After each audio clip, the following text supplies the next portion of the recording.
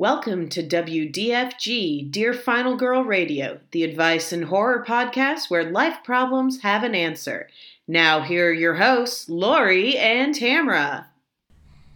Hello, Final Girl. Hello, Final Girl. It's been a while. It has been a while. But, I mean, we've still existed all this time. We just haven't produced content that other people can listen to except for our significant others. I make a lot of that. I actually cloned myself so that I could have somebody else make noise while I'm sleeping or doing other things. Wow. Yeah. I need to tap into that. I mean, do you really want to have children? Oh, that kind of clone. Yeah. No. I can, and actually now I can't. I can't anymore because, Lucky you. the Miss Menopause has come to visit me. Menopause has entered the chat. You're on mute. You're on mute, Menopause. Hold it down. Cool. So, what are we doing today? I think we've got a plug. We do have a plug. So before we get started, want to give a shout out to the Cabin in the Woods Film Festival. I want to read a brief description and tell you, mention the people behind it because they're people that we care about. Mm-hmm. So Cabin in the Woods Film Festival, which is also an in-person and online experience, a hybrid boutique horror film festival with all-inclusive ticketing held at beautiful and intimate venues along with exclusive online programming for those attending remotely.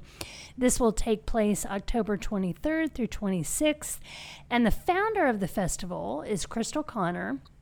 And we know Crystal through someone that you all may know, Lady Shasha, who has a very active Twitter presence, her own YouTube channel, and Lady Shasha also did a origin story for Dear Final Girl. I think, gosh, it's probably been at least a year now. Previously on.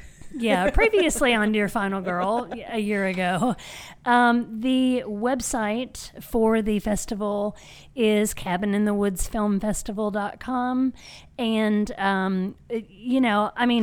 a woman founded film festival that attempts to remove financial barriers, that is very inclusive, and it just seems like a really big to-do, so we're happy to shout them out. Yeah, absolutely. And so we're kind of having a film festival today because we're covering 2 films in our episode. Yes. Let's see how we navigate that. Something we've not done before. Hey, we haven't recorded in a while, so why don't we just switch up the format? No big deal. Yep, no problem. No problem. Actually, it's probably a good time to play with the format a little bit because we're just so out of practice. Yeah, we are a little out of practice. I mean, we're still good at talking. We still like horror. Mm-hmm. Tamara and I get together regularly. I'm sorry that you all don't have the benefit of those goings-ons, but, all those things are the same. Yeah, exactly. We're just not tethered to a microphone. Yeah, not as much. No. We picked these 2 films due to a connection which shall be revealed later in the episode. So the 2 films are The Descent from 2005, and then Tamara, which film did you watch? Fall, which was 2022? Yep. Yeah. Yep. So Lori sent me the trailers for both of these, and I hadn't seen either of them. And I was taking a short break in between meetings at work, and I was like, yeah, I can watch 2 trailers. My hands were sweating. Oh, no.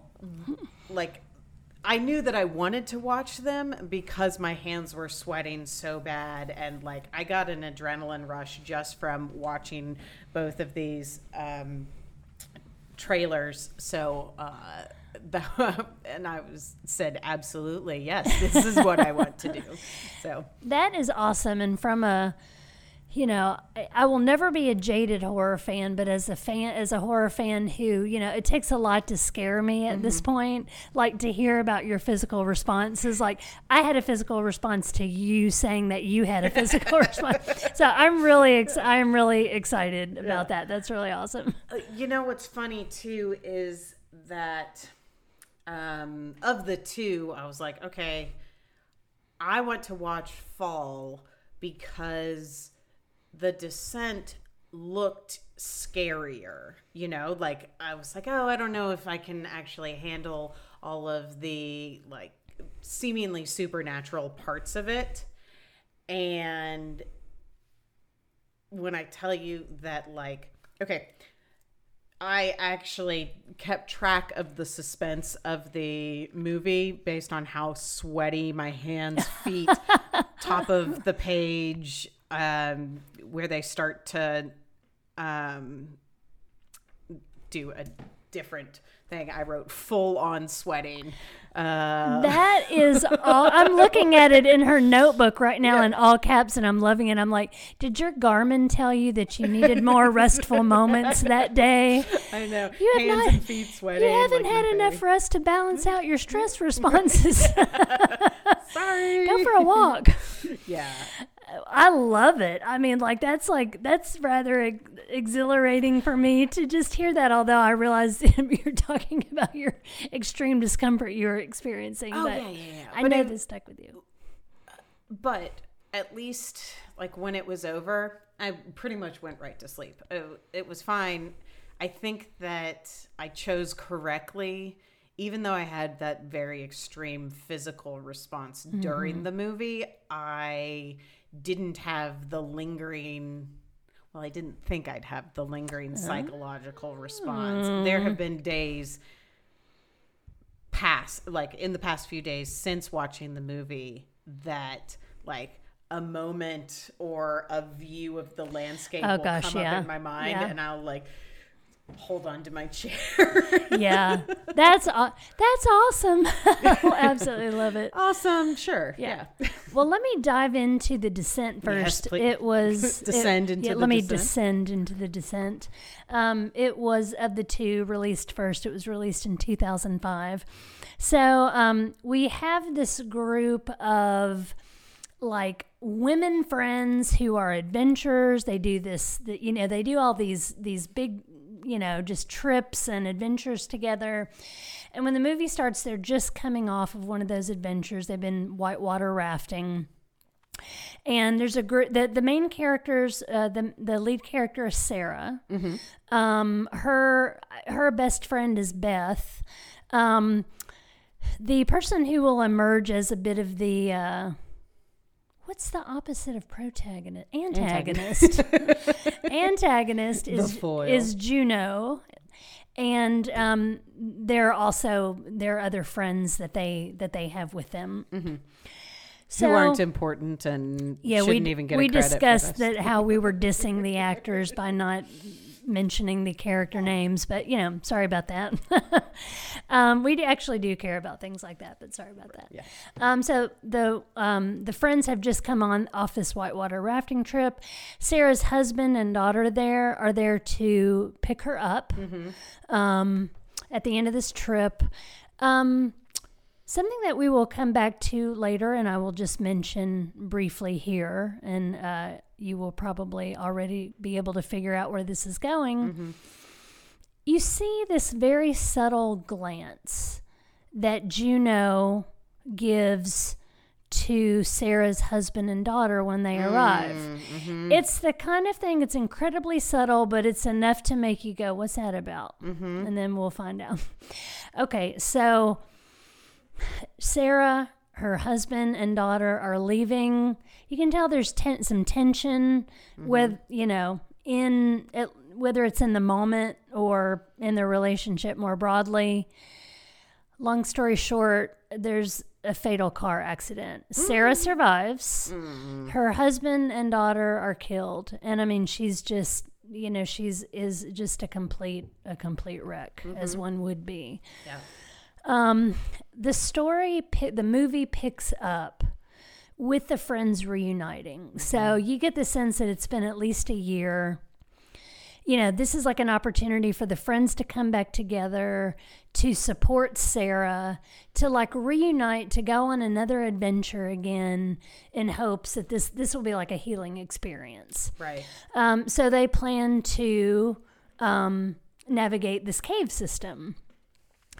We find out later that Juno has kind of changed the system.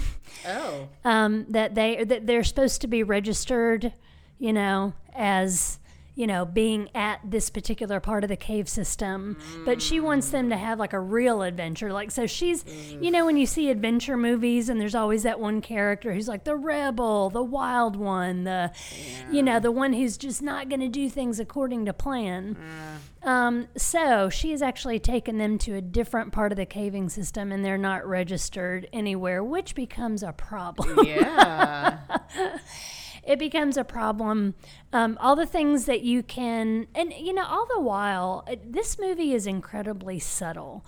It communicates a lot about the characters with very little information. It's little things they say, expressions on their face. You really get a sense of each person, and you also start to get a sense of what the nature. I mean, they're this group, right? This group of friends, but even within a group of friends, there are all these individual bonds. Not everybody has the same relationship with one another. And of course, that gets teased out as well. So they're in this cave system. The other women don't find out later until really shit, you know, starts to hit the fan that, okay, we're not where you said we're going to be. Nobody knows we're here. So the things that you might expect would go wrong in a cave go wrong, you know, narrow passageways that collapse, injuries, just, you know, and some of it from like recklessness and some of it from just being, it's like an unexplored actually part of this cave system. Yeah. Well, if all that weren't enough, it turns out that there are like humanoid creatures that live down there and basically begin preying on them while they are trying to find their way out of this cave. And that's you know, not even the only bad thing that's going on. So remember the glance that I mentioned. Well, we learned that Juno had been having an affair with Sarah's husband. Right, yeah. The way that we find out is we learn at some point earlier in the film, and I meant to track back exactly when it was. We learned that like the husband kind of had this motto, live each day. And it turns out that motto is on a pendant that Juno wears around her neck. And that is in part how this deceit is revealed. Right. So to sum it up, a group of women in a very vulnerable, claustrophobic, dangerous place with one another who really need to trust each other to survive, and that's been sabotaged in a huge way. Yeah. The trust is broken. The trust is broken. I won't reveal, I'm going to say I'm not going to reveal the ending, and then I'm going to forget that I've said it, and then later I'll reveal it, but I'll just kind of pause there. Okay. I do so many interviews as a part of my jobby job that I almost asked, it was almost like I was interviewing somebody and I was about to say, is there anything else you'd like to say before the interview is over that we didn't cover today? I can ask you that, though. There is. Do you have questions, comments, feelings about the summary so far? No, it all makes sense, and it very much makes sense why you chose these together. Like, as soon as you said the glance, I was like, oh, yeah, I know why. So, yeah. I guess my real question is, what's going on with these humanoid creatures? Like, are they real? Are they a figment of their imagination? Or is that left to the watchers? I mean, it's like all of these horror movies that have like this really strong grief theme where it's like, is the monster real, or is it like, is it a symbol for the unresolved grief and fear of the character? I mean, I always choose to believe they're real. You know, I can't say that I was ever like a monster kid in terms of like my horror taste, but I always am just like, oh yeah, those monsters are real. They're not just metaphors, you know? I mean, I think there's a bit of a suggestion because they find some like I think they find like some old miners' hats down there and some other spelunking equipment. Now, does that mean that the humanoids, have they always been humanoids, or were they humans that got trapped down there and somehow learned to survive and became, you know, bloodthirsty creatures? I don't know. I don't know about that part. You know, the ghosts of humans past. Right. Like the supernatural remnants of things that had died previously. Right. Yeah. But they seem pretty real. They kill a lot of people. Okay, good. You know, good. So they do and have rather bloodthirsty and vicious and terrifying looking. Ooh, lovely. Okay, cool. So, well, do we want to talk about Fall and the like parallels here? Yes. Okay, so Fall is a movie with a lot of producers. Like a stupid number of I didn't even notice that. That's so funny. Which was really interesting to me because it's like 85 producers for less than 10 characters, and that's if you include the vultures and the tower that they climb and maybe the drone that they fly. Like, they're...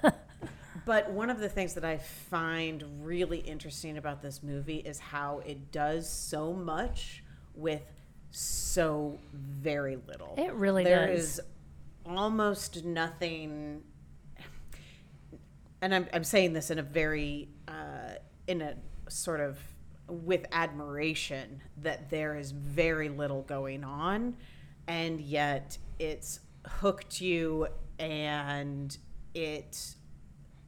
every single thing in that movie has a purpose, and I love it. Okay. So we have main characters Becky, Dan, and Shiloh Hunter, who goes by Hunter. Becky and Dan are married. We also have Becky's dad, who is sort of a minor character. Becky and Dan are married. Hunter is their like freewheeling friend. Becky, Dan, and Hunter are all free climbers. So when the movie opens, Becky and Dan are tethered together and climbing up this huge rock face. We find her off to the side later, and she's like showing off, whatever. And over the course of this, Dan gets like startled by a bird, falls off the cliff, and before Becky can save him, or he tells her to unclip him, or whatever, before Becky can save him, he falls to his death. Yep.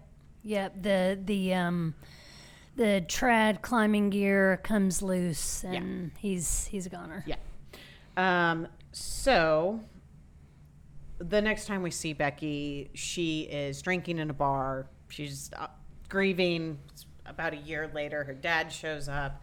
You have to start living life again. Would Dan be grieving you if this were you? No, he wouldn't. We find out that the dad didn't really like Dan, thought he was kind of a jerk. And Becky's like, leave me alone. I want to grieve. Then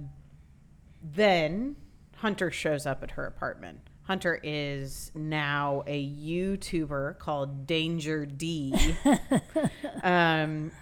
And she has been like traveling and climbing and doing all sorts of dangerous things in the year that they've been apart. And so Becky acted out her like terror and grief over her husband dying by basically, drinking and doing nothing, never climbing again. Right.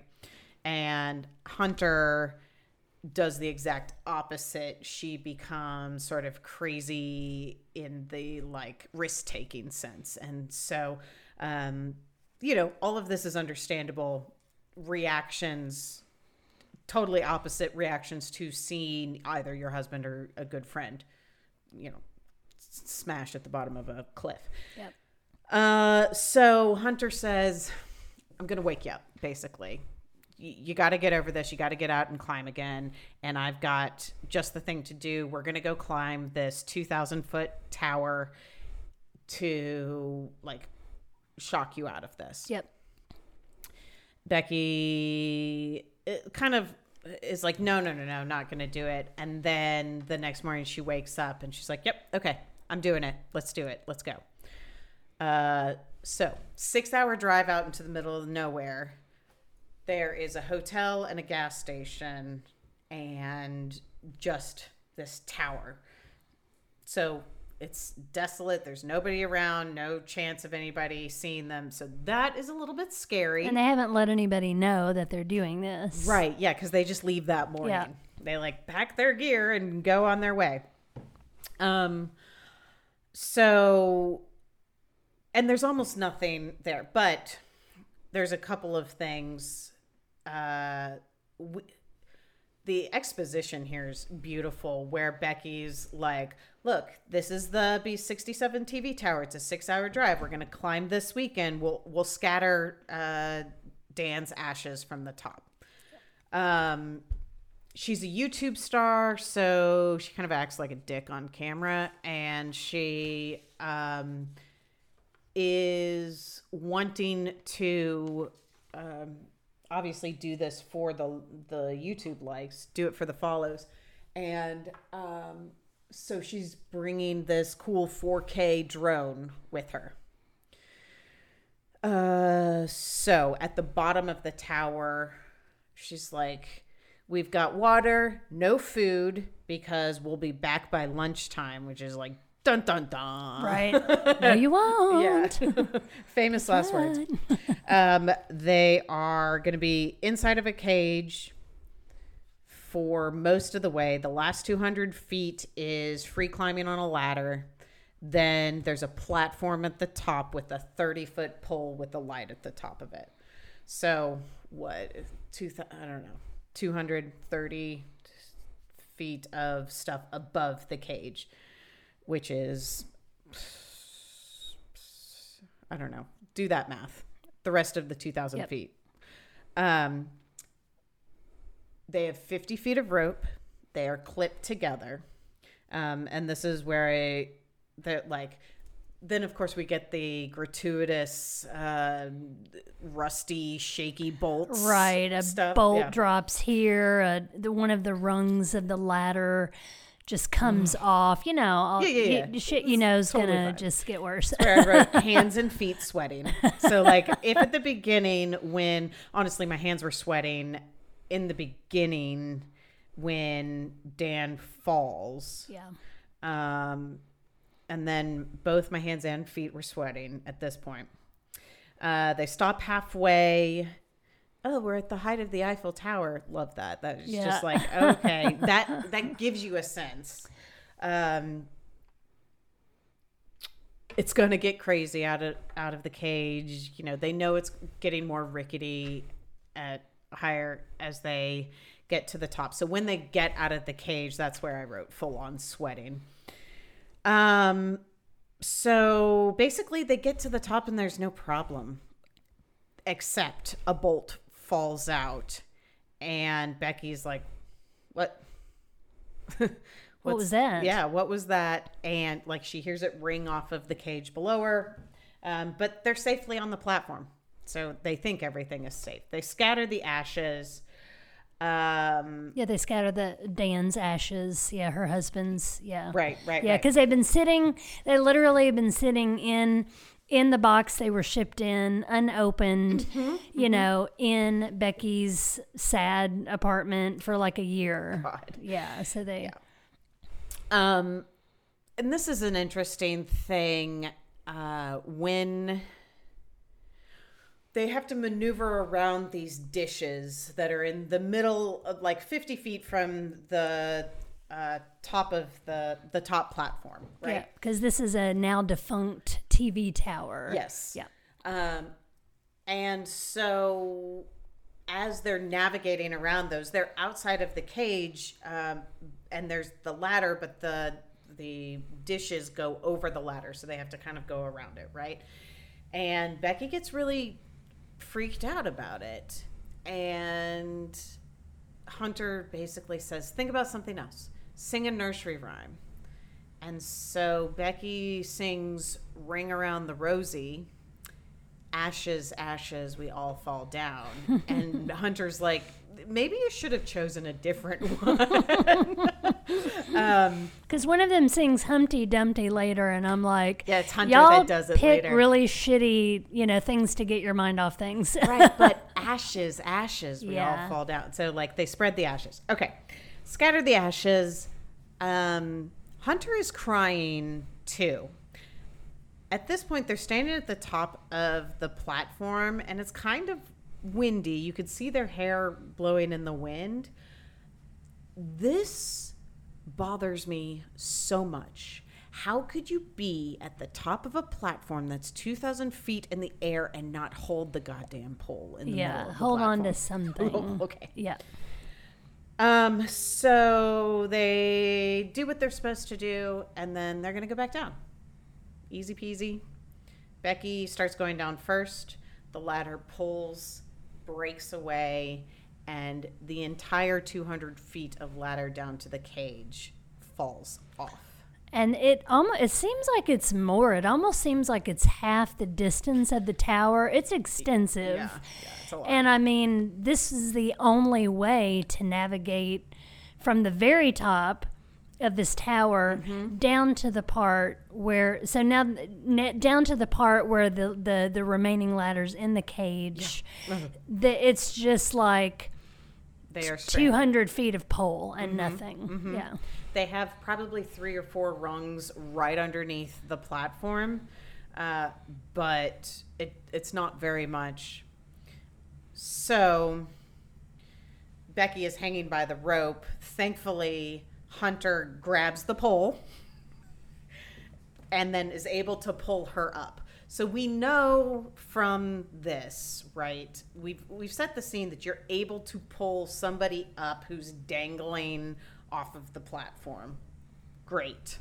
Makes me feel a lot better. Maybe. But there's a couple of things. We know that there's an emergency box at the top. There's a flare gun in it, I think. Yes.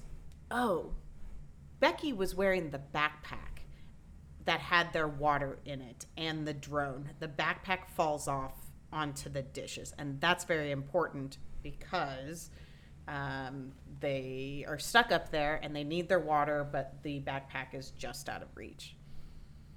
There's a binocular, flares in the emergency box. They eventually see an old RV, guy and a dog. Basically, they don't see them. They start throwing shoes and stuff at them. He goes away. There's an RV. They try to shoot the flare. Doesn't work. Okay, so they've lost all of these possible chances to get rescued in that first day, and then they're without water. Yep. So the second day, they go down to get the backpack. Right? Yeah. Okay. So they got to get the drone. Because the drone is like, I mean, another way that they've tried to like communicate and let people know where they are, because nobody knows, is they have put Hunter's cell phone padded up in one of her shoes. Done an egg drop challenge. Yeah, there's no reception at the top of this TV tower. They send a text and then they drop this shoe that's this padded package for the phone, hoping that, basically when it reaches the ground, the text... It's an Instagram post. They're hoping that her post will... Yes, because she's got 60,000, something like that. But nothing comes of that, and so they're sort of, would you say, like we're at the point where it's like they've got to use this drone to try to get it to the town. Right, because they did have the phone. They both had their phones. Right. Becky's phone, Hunter's phone is down at the bottom. Yep. Becky's phone, she still has it. Yep. Okay, so the backpack is on the thing. It's their only hope, right? Let's get this drone, then we can fly it out. So Becky decides, okay, I'm going to go down and get it. I think that I can climb down. So or Hunter, actually. Oh, sorry. Hunter. Hunter. I don't know, blonde girl. She's probably Becky. Danger D. Yeah. Danger D. So Hunter decides, okay, I'm going to climb down. Now this is where things kind of get frustrating for me. She climbs down, but secures the rope from the very top of the platform. And then she's already down there and she decides, okay, I'm going to unhook and hang by my hand and try to grab the backpack. Yep, because I can't quite reach it. She's got to get that extra few feet. Right. Yep. She's not able to do that, so she decides to jump to the dish where the backpack is sitting. Great. She's got the backpack, and then Becky says, how are you going to get back up? You detach yourself from the rope. Yeah. So thankfully, Becky, being a YouTube star, has a selfie stick, and she decides, okay, I'm gonna hook the selfie stick, backpack on selfie stick, gonna hook it on the rope, and then you pull me up. Great. This is a great idea. She's able to get it on there. The backpack is hanging from the selfie stick and the rope. And then she starts to climb on top of the backpack and have Becky pull her up. This is what frustrates me, because Hunter says, I'm going to pull myself up.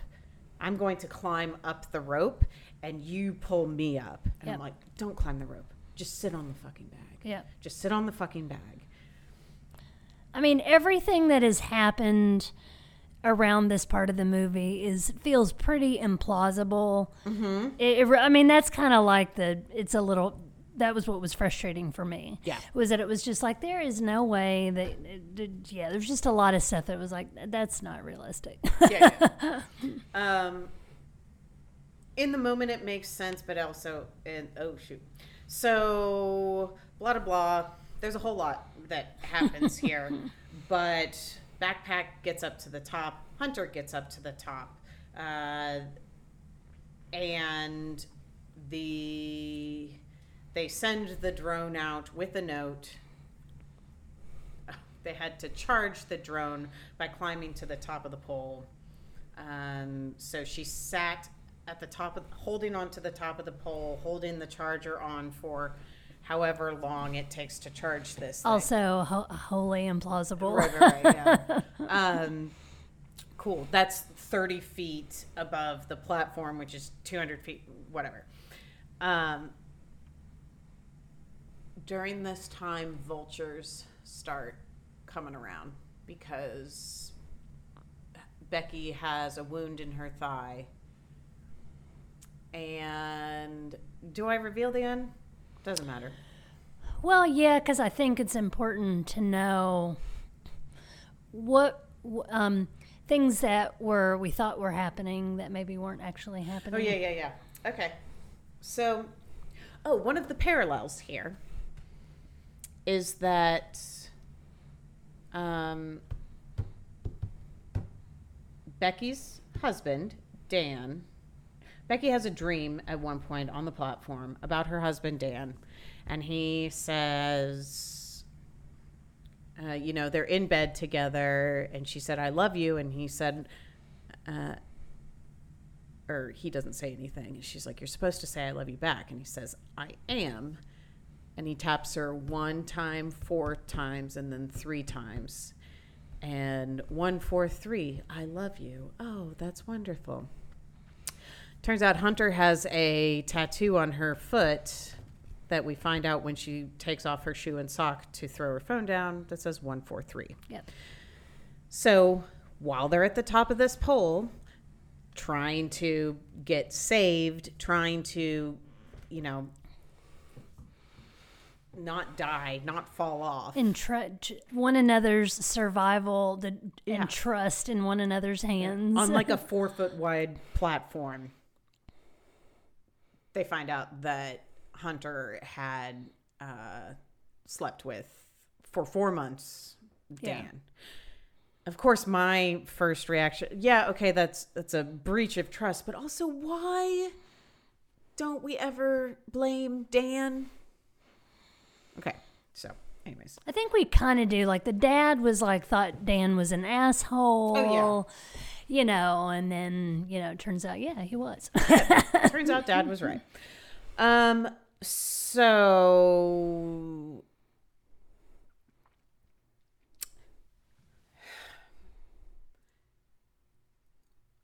at the point that they get the bag, Hunter has climbed up the rope and then she slips and Becky is scared to look over because Hunter fell and we don't know if Hunter was able to slide down to get the bag or if she fell to her death. And when Becky looks over, we see Hunter and she's like, I hurt my hand. I was able to grab the bag, but I hurt my hand. She's sitting on the bag. You have to pull me up. Okay, great. She pulls Hunter up. Becky pulls Hunter up.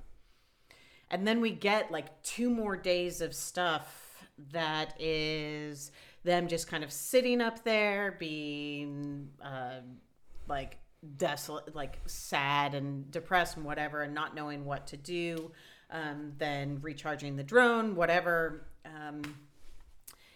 And something is revealed. Yeah, something. Well, the way that it's revealed is that Becky is so hungry, I can almost not do it. We see her deteriorating a lot. We don't see the same thing with Hunter. And then Hunter basically says, survival of the fittest. There's always something to eat. And I'm like, ooh, gross. Are they going to eat each other? No. Hunter reveals, I missed the bag. I'm not here with you. I missed the bag. There's a way that you can send the phone down. There's a way that there's something to eat. So basically, Hunter's dead. Yeah, Hunter's We dead. don't realize it for a while. Yeah. But it turns out in the attempt to get in part of this middle portion, she actually died. So Becky's... She fell on the dishes. Yeah. Bled out. And so this whole time, Becky has been talking to, but also getting help, kind of getting help from you can do it. Hunter spirit. Yeah. Yeah. Which is really nice when you think of it. It is. After the fact. But so Becky ends up putting her phone in Hunter's shoe and then sticking the shoe inside of Hunter and pushing her off the... Yeah, she's had to go back down to where Hunter's body has actually been this whole, most of this time. And to ensure that the cell phone doesn't shatter, that this is like a last-ditch effort at this point. Because one thing we didn't talk about was like they did set the drone off to try to get help from somebody in the town, and it was smashed by a truck. So she when pushed. You say they, it really is just It really Becky. is just Becky. So yeah, pushes Hunter's body over, cell phone inside. Yeah. Cell phone inside, trying to text her dad, which they should have done they could have done that in the first place. And it's possible that text would have sent, but they were like, no, the chances that we'll get someone sooner, the 50,000 followers, Hunter's 50,000 followers, if we can get this message to upload. Anyways, they should have done whatever. Should have called Dad sooner. But Dad comes up and is there with all the emergency people. Great. So Hunter dies. Becky lives, Becky lives. And she's not afraid anymore. Yeah. Yep. So. And Tamara's sweating again. Thinking about. So shall I go into some more connections between these films? Yes, please. So there is before it's revealed in both of these films that one of the women was sleeping with the, protagonist's husband. Right. There's like these subtle things. So we see that subtle in The Descent. We see that subtle glance from Juno at the beginning. That's like, oh, she was checking out her man. What's going on here? Yeah. Now, in Fall, before Becky sees Hunter's 143 tattoo, there's something that happens before that. We see, like very early on, we see kind of like the wallpaper photo, the photo that's like the wallpaper shot on Hunter's phone. We see her, but there's somebody else in the picture, but only their hand. Yeah, they're cropped out. It's the hand. And, Becky even actually makes a big to-do. It's like, oh, my God, look at that smile on your face. Like, you look so freaking happy. Who is this person that is, like, lighting you up, And I had just seen The Descent, and I had seen it several times before. So the minute I saw that, I was like, all right, it's on. This is gonna be, she's sleeping with her best friend's husband, and there's other ways that it's kind of subtly revealed. The wallpaper photo on Becky's phone is of her wedding day with Dan, and it looks like he's sort of looking somewhere else. They're in the middle of this moment at their wedding reception, and then she's watching video of their wedding later on her phone, and it turns out, guess who he was looking at? Yep. Hunter. Looking longingly at him. Yeah. Right, exactly. So, both films start with like this violent death of the partner of the protagonist. You've got like, okay, they're all the characters in the films, they're adventurers, they're separated by this trauma, they come back together to help the woman who's experienced the death of her partner to heal, and everything goes to hell in a handbasket. And there's also like, okay, so in The Descent, Sarah's husband has this motto, which is part of the reveal of the cheating. Live each day. Yeah, and 143. Yeah, almost identically in Fall. There's a discussion of Dan's motto, and it's like almost exactly the same. Yeah. It's like, don't die if you want to live, or if you're scared of dying, don't be afraid to live. Yeah, and so it's, it's just the parallels between the two films are kind of crazy. Except for one's going up in the air. And one's going way down under Exactly. the ground. I was like, this would be a Hollywood pitch meeting. Okay, it's like The Descent, but it's an ascent. Wait a minute, we can't call it that. That's too close. We'll call it Fall. Yeah. You know. Well, you know, I'd be interested to see to actually see The Descent because of how sparse Fall is. Yeah. Do they do the same amount with so little, or is there a lot more talking and I would say they do a lot with little in terms of the dialogue and how much it reveals about the relationships. But there's just a lot more action because they're in this cave. You know, you've got them going through the cave. You've got like various accidents, things they have to do to navigate parts of the cave, both before they realize they're in danger and after. So there's a lot more action, but it doesn't, you know, sometimes with films like this, like the action will kind of like take over the movie. Yep. I don't really think it doesn't do that here because it's just so well done. And the way they've done it, that it, you know, you get the best of both worlds. So what's interesting to me, or what I've been thinking about since watching Fall, which was like Tuesday night, Wednesday, was the way that the filmmakers sustained my adrenaline rush. Yep. The beginning scene is scary, but you're building up to his fall with a couple of different things, including Hunter coming past and then him jumping from one spot to another and then her jumping into his arms and then like the jump scare of the bird and followed by like the big moment where he falls. Yeah. There's a couple of other things, like we kind of get a little bit of a break during the bar scenes, right?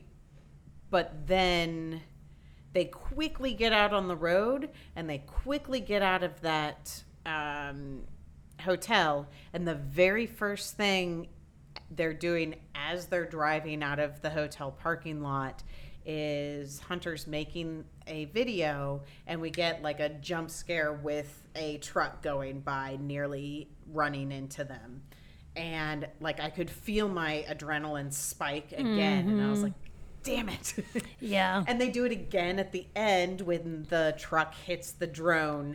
And we know that I just love that, where the heights and the emotion and all of the climbing stuff isn't necessarily enough. So we've got to like switch it up with the vultures or the other places. And it's almost like maybe this is why people like horror, because it's a sustained increase in adrenaline. And I think those are the best. You know, there are a lot of films that people might consider more suspense, but those films where it never lets up. And I think that's where people get really upset, you know, just like when it's just a bunch of like cheap jump scares. And that's how the movie sustains that tension, or it's like kind of an outsized part of it, you know. Yeah. It can be fun and interesting, and that's just going to be a part of every horror movie that you're ever going to see. But yeah, I think when you have just that sustained tension, it's really, it's hard to watch, but it makes for a good movie watching experience. And you know, as you were saying that, I was thinking of how Halloween sort of does that, where with both the music and the appearance of Michael Myers, just like around a bush, peeking around a bush, or like standing in a yard, where you get like and it raises the intensity level. Yeah.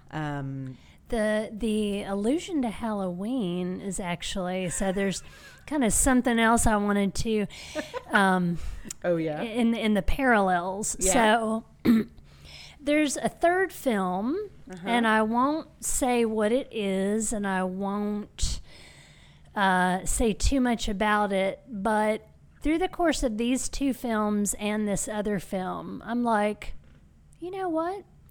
I think I've discovered a new subgenre. And I am calling it, and nobody can take this because I'm already almost done with an essay about it. But Copyright basically, 2023. the subgenre is, oops, I fucked your boyfriend, now we're all going to die. And the tie to John Carpenter's Halloween and all the earlier slashers is, it's like, okay, in those films, if you have sex, you know, you die. But in this new subgenre, it's somebody else having sex with your boo. Yeah. That triggers, you know, the events, which of course there's all kinds of plot elements that, you know, make disaster happen. But Well, and I don't, I mean, I'm sure it's very similar for men, but I think for women especially, the double whammy there of, this is my best friend. yeah, And so these are my two people right. that have both betrayed me at once, and now I'm completely alone. Yeah. Which is what happens in Fall. She's completely alone now. It's just her and the vultures she's eating or whatever. Yeah. Interesting. Yeah, Oops, and I mean, I fucked your boyfriend. oops, I fucked your boyfriend, now we're all going to die. So watch for the essay on that. Yeah. Fangoria, keep your eyes out. Yeah, actually, that's where I'm pitching it to. So, there, you know, even it's this different cast of characters. These women adventurers, in both films, and this other one that I'll include in the essay. Thelma and Louise. No, could be. And you know, you get to see. There's sort of the like they say in every stereotype, there's a there's a kernel of truth. Right? But you know, there's this juxtaposition of, okay, well, they're all adventurers, but one of the friends is the wilder one, the rebel, the one who's always pushing the limits and the boundaries, and then the protagonist is, I mean, she's an adventurer too. She absolutely is. She just has a different style, a different approach. And the kind of implication is maybe she's a little more fearful, a little more meek. And then that's just compounded by the fact that, you know, she's gone through, whether it's Sarah in The Descent or Becky in Fall. I mean, add to that this terrible tragedy and betrayal on top of it. So, yeah, it was an interesting to, you know, kind of see how this the signs in one movie pointed to, you know, what would happen in the other, and it does make you watch. It did make me watch Fall in a different way because I had just seen The Descent, and I had these things really strongly in my mind. And so really early on in the Fall, I was like, oh man, here we go.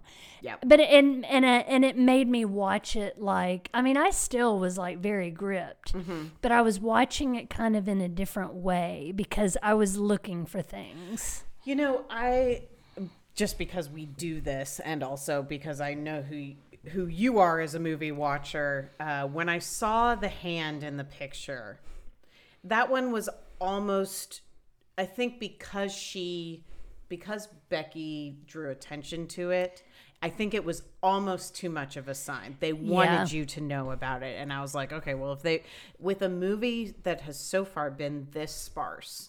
Yep. They want me to know about that. So, like, it's Chekhov's ghost hand or whatever. Exactly. Did I actually put that in there? I put something about Chekhov's drone or something like that. Chekhov's drone. Oh, my God. Oh, my God. Chekhov's drone. It's that from now on. It's not Chekhov's gun anymore. It's Chekhov's drone. Oh, my God. I love that. Or maybe it was, I don't know, Chekhov's vulture. Because I mean, that is something that happens early. The vultures are a pretty big character in this. Well, and they did do a really good job, and I think you have to do this carefully to do it well so it doesn't beat you over the head. Well, what caused Dan to fall? Well, he came across like a bird's nest, on the rock face, and a bird flew out, and that's what caused him to jerk and pull. Mm-hmm. And then as soon as Becky and Hunter arrive at the tower, there are these vultures chawing on a dead dog. He's not quite dead. Yeah. And then as they're going up the cage part of the tower, there's like the vulture's nest is there. Mm-hmm. So you've got that keeps sort of, and the fact that the vultures are feeding on the dog. Well, it turns out, once it's revealed that Hunter's dead, they're feeding on her too. We just don't realize it until that's revealed. Well, and they start attacking Becky while she's at the top of the pole charging the drone. Mm-hmm. And at some point she says, it's okay, it just stinks. Like, my leg is okay, it just stinks. So her leg is injured, and that's actually how she catches a vulture, is by playing dead, letting it peck at her leg, and then killing it. And eating it for yeah. sustenance. I asked John when we were watching, I was like, if you eat a thing that eats dead things, that can't be really good for your digestive system. But, you got to just survive at that point. Yeah. Survival of the fittest. Max was watching with me, and I can't remember when he went upstairs, but I think it was about the time that she started eating the I almost said wrestlers. That was a random part. Yeah, that was, I think, when the vulture came down to start eating. He was like, okay, bye. I just realized that there's this guy on YouTube. His name is Ryan something, and one of his series he does is like pitch meeting, and it's basically like parroting these just terrible Hollywood pitch meetings. Uh-huh. So in addition to it's like The Descent, but it's an ascent. But we can't call it that. And there was something else that you just said that was going to be another part of the pitch, and now I totally lost track of it. But it's like, you can just imagine. Yeah.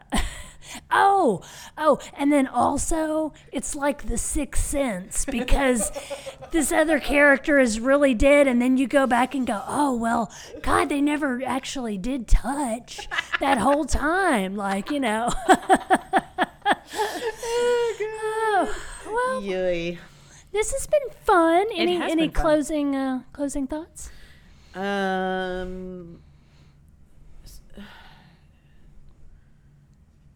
Don't try to climb up. Like, if you're on the bag, just stay sitting on the bag. Yeah. I don't know.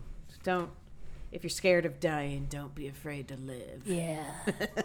And don't get a tattoo of your friend's husband's thing on your leg. Like, get it where nobody can see it, damn it. Yeah, exactly. Put it on your ankle. Come on, girl. Oh, that's why she wore high tops.